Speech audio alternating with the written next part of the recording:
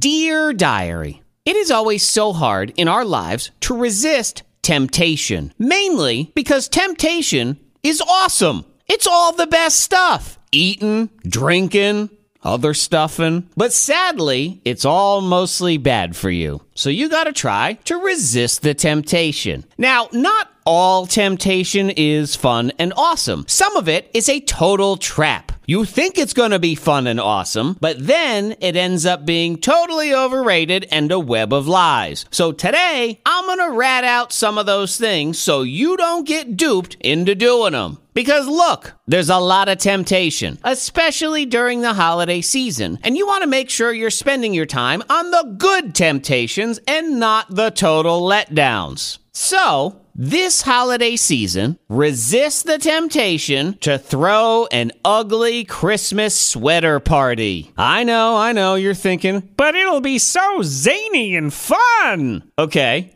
well, it ain't. First, you make all your friends have to go buy an ugly Christmas sweater. And since the internet has caught on to this dorky little trend, those things are expensive. Now you're dropping $60-$70 just to buy something that you know looks terrible. That's just wasteful. Then you show up at this party and everybody looks terrible. Part of the fun of parties is going there and having everybody look cute and awesome so you can all drink too much eggnog and end up doing other temptation-y things under the mistletoe. But nobody wants to do that when you all look unflattering and terrible. Not to mention hot.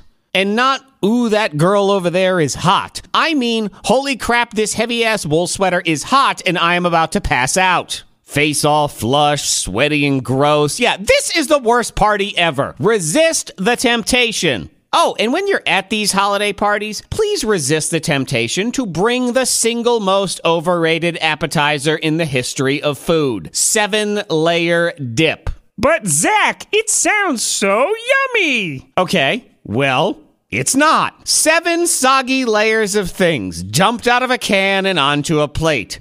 Barf. I blame Instagram and Pinterest for this one because you see these 7-layer dips that look all pretty and you think, ooh, I'm gonna make that. Problem is, that's before anybody has touched them. And as soon as one human takes one chip and scoops that dip one time, it starts to become an oozing sludge of bean juice, sour cream, and salsa water. When's the last time you want to eat a food that could be described as wet and runny? So why start now? Resist the temptation. And finally, diary, and really, this is just for the men, guys, resist the temptation to get your woman any kind of practical gift. I don't care if she specifically asks for it. Don't listen to her. It's a trap. Sure, you can get her some kind of practical gift, as long as it's small and comes along with some larger impractical gift that she probably wears around her finger or neck or whatever. Don't be like me. On Christmas morning, you don't want to watch her open up that fancy pillow and then just see her sad and disappointed face when she realized that was her big gift. And she asked for that pillow, and all I got for Christmas was pillow face.